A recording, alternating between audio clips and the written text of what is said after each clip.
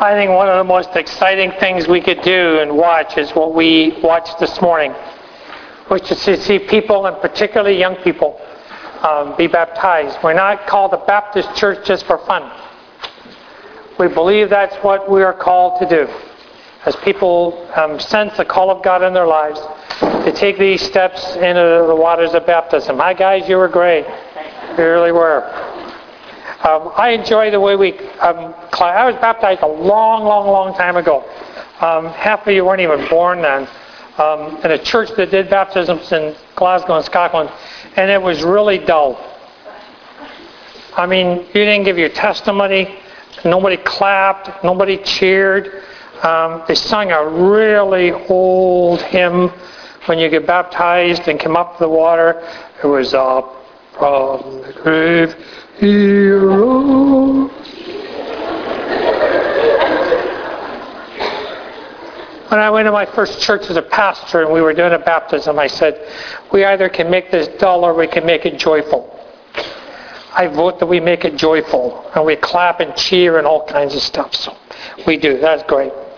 This is a much shorter message this morning because I think you've really heard a great little sermon in each one of these baptisms you really have. So let me take back. A number of you mentioned that you've been in Sunday school a long time. You knew all the Sunday school stories. Somebody mentioned that. I can't remember who it was.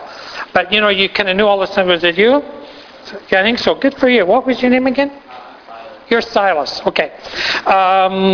I don't know everybody's name, but I got really excited coming in. A couple of the young ladies came in carrying flowers. And I thought, wow, are they for me? And they said, no, they're for one of our friends who's being baptized. Oh, my heart was broken, but never mind. I'll survive. Here's a story from Sunday school you might remember. Jesus was walking along the Sea of Galilee. He saw two brothers, Simon called Peter and his brother Andrew. They were casting a net into the lake. They were fishermen. Come follow me, Jesus said, and I will send you out to fish for people. And once they left their nets, they followed him. Going on from there, he saw two other brothers, James, the son of Zebedee, and his brother John. They were in a boat with their father Zebedee, preparing their nets, and Jesus called them. And immediately they just left the boat, they left their father, and they followed him. Now, you need to know it may not be the first time that Jesus has met these people. We're not sure. But this was not a casual meeting. Remember that Jesus has spent an entire night before this day praying about each one of the people that he would call to follow him as they encountered him. But it seems that without question, without hesitation, they just stop what they're doing, kind of drop their nets, get out of the boat, and they take steps to follow him. And I don't know, but if I was there's a whole bunch of questions would start to rise in my mind. I would think about, what about our families? Who looks after our wives and our children? We know, for example, that Peter was married. And so who looks after the kids? How will we make a living if we give up fishing? Because this is what they'd always done. It's how they looked after their families. It's how they fed and had a meal at night. It's how they took stuff to the market and got some money. I mean, I'd want to know that. Maybe somebody else says, well, if we follow you, Jesus, where will we live? Somebody else says, where will all this lead to? Will we be successful? Will we be famous one day? Will people all over the world come to know our names? Thomas says, I doubt it, but who knows? Some other people might say to me, can I ask Jesus, is there a pension plan with this? What about retirement? When do we have to stop work? But it seems that all that they're asked to do is to take simply the next step. They just get up and follow Jesus. Is that all it takes? Is there more to than that? Well, we know what happens in the story. We know where it leads to. We know where it ends up on a cross with betrayal and tears and failure that leads back to fishing again. Remember that? And then there's a breakthrough into a whole new world movement. But for a moment, it's as simple as this one word: come and follow me. I often describe the spiritual life by the word pilgrimage. And it paints the picture for us that following Jesus is not just one decision, then it's all over. Rather, it's a journey. I was listening to the testimony. Sabrina. Who's Sabrina? You are. And Silas said that in their testimony. You catch that? They said it's a journey. It's a long expedition of single steps. Some of them may seem very small and insignificant. Others are life-changing. But you've got to know that each step is important and vital. Each one connects to the step that we've just taken and inches us forward to what is going to follow. And so it is a journey as we follow Jesus.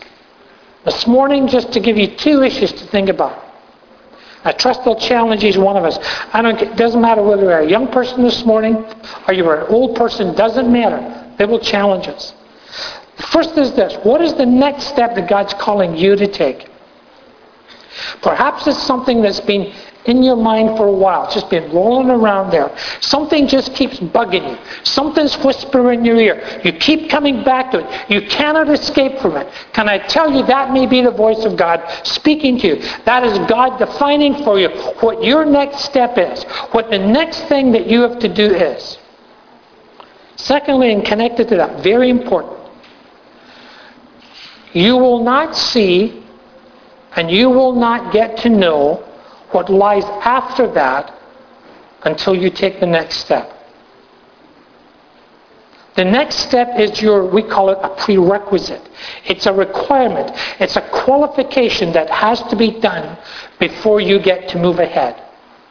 We may try all kinds of things to get around it, to bypass it, to circumvent it, to evade it, but it will not let us do that. It quietly but firmly stands before us.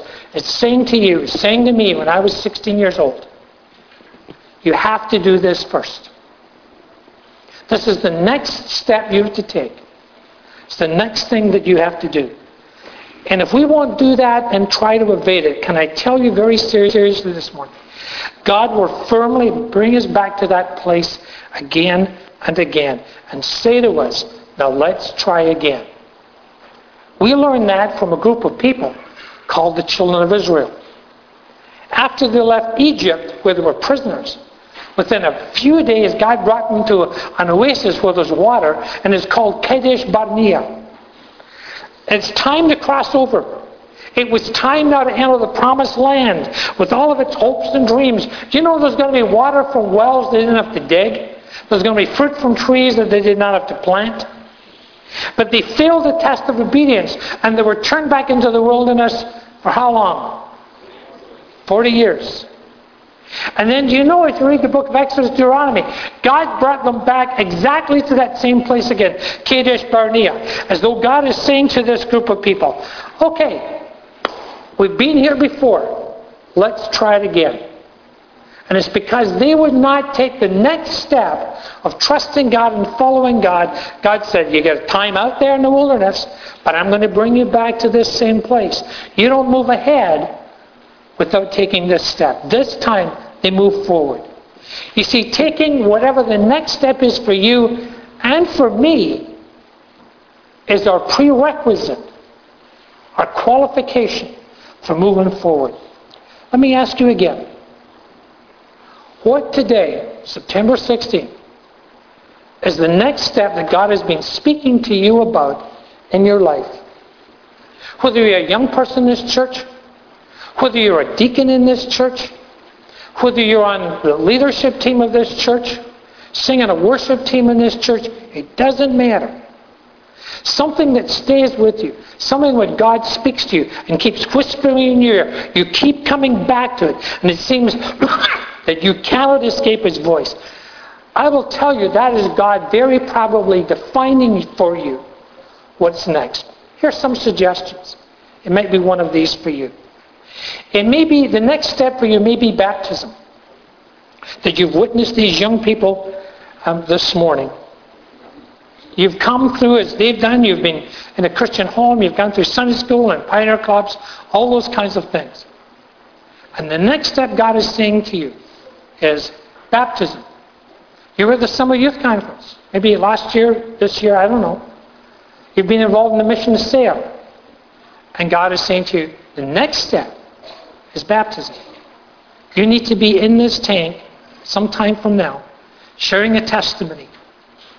And You're nervous? That's okay. We know that. We're here to cheer you on. But that may be the next step God is calling you to. And God doesn't want you to try to go around that. That's the step you have to take. Maybe the next step is a fresh step about praying and getting into God's Word. Someone talked about that in their testimony this morning. You know, you've been meaning to do that. But I know life is busy. You got to get up and grab a bite of breakfast and get off to school or whatever it might be. You're busy at night because you join some clubs in school and you're out in sports. All kinds of stuff. I know that.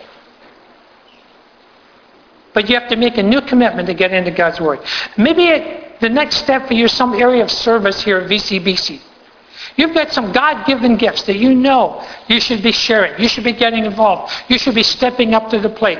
You're not here to be a spectator. You're here to be a participant. And God's saying, that's your next step. Maybe for you, if you're out and you're working, got a family, maybe it's in giving. That you've got to up the ante and move towards tithing to support the ministry here. Maybe this morning you're a visitor and you say, you know, my next step is I need to begin to explore who Jesus Christ really is. It will be different for each one of us. Young, old, doesn't matter. Male, female, doesn't matter. Jesus is simply saying, come and follow me. That's the next step. Take that next step. He's saying, trust me. Here's what I do know. You will not get to see and you will not get to know what lies after that until you take that next step. That's true for you. And can I tell you that's true for me? The next step is a prerequisite. It is a requirement. It is a condition that has to be done before you really get to move ahead with God. We may try to all kinds of ways to bypass it, circumvent it, evade it. It simply will not let us. It quietly but firmly stands before you and before me saying, you have to do me first. Christian growth, Christian transformation is not chronological. It doesn't relate to time. It doesn't relate to how old you are, how long you've been a Christian. It is relational, not chronological. It depends upon our relationship to Jesus as we walk in obedience. I also know this morning. When you take that step, you'll begin to see what lies ahead, and you will ask yourself, why did this take me so long? Why did I not do this sooner? So ahead of Peter and Andrew and James and John and Thomas and Matthew and a bunch of other guys was a great journey that they knew nothing about as Jesus met them. They would feel great victory some days. They would also feel times of defeat. They would experience the thrill of joy that they'd never felt before, and they also would be dropped into the deepest places on the earth. But all of that was to come. There was only one decision that they had to make, the next step. So do you. And so do I. This morning in a moment, we're just going to stand quietly for a minute before we sing. And I will say to you, no matter who you are in our church, you can make a quiet but deep decision this morning about what that will be for your life and what you will do with that. Don't make this just another morning to have shown up for church or to come because one of your friends is being baptized. Make this a morning of decision where as you stand, you say, God, this is what you're speaking to me about. And I commit this morning on September 16th, I will do it. Then after the service, people milling around and stuff, would you come and talk to us about it? Speak to one of the pastors, speak to a youth leader, speak to Pastor Johnny, whoever it might be. Speak to a Sunday school teacher and say, this is what I decided to do this morning. Okay? Edmund, come on back. You remember the Nike slogan? Some of you may wear Nike shoes this morning. Anybody got Nike shoes on? I didn't wear my Nike shoes. What's the Nike slogan? Just do it. There's all kinds of questions. Peter had them. Andrew had them. Thomas had them. Matthew had them. Jesus says to us, just do it.